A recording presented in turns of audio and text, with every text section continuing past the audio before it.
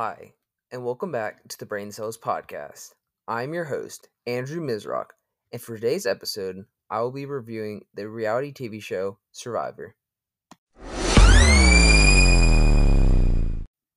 Are you ever bored of watching the same TV shows over and over again? Well, I got an answer to this simple question.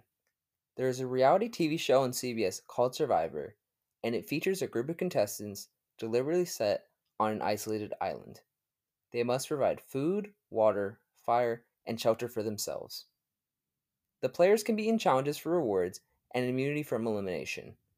One by one, the contestants get voted out by their fellow participants until there's only one sole survivor and winner of $1 million.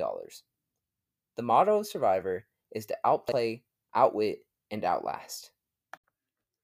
What I like about the show is that there's very intense gameplay, diverse cast every single season, the host Jeff Prost in his comments, and the new twist being added almost every season.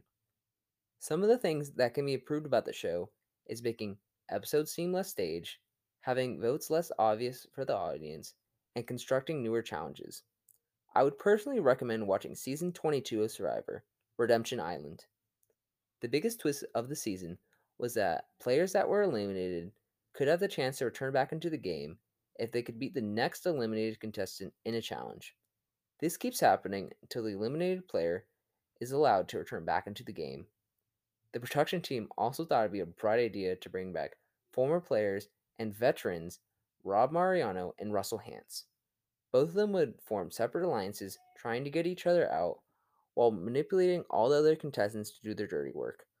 All in all, I would rate this season 8 out of 10 because of the gameplay, strategy, and willpower to survive 39 days in the harsh rainforest of San Juan del Sur, Nicaragua. Thank you for listening to today's episode, and see you next time on the Brain Cells Podcast.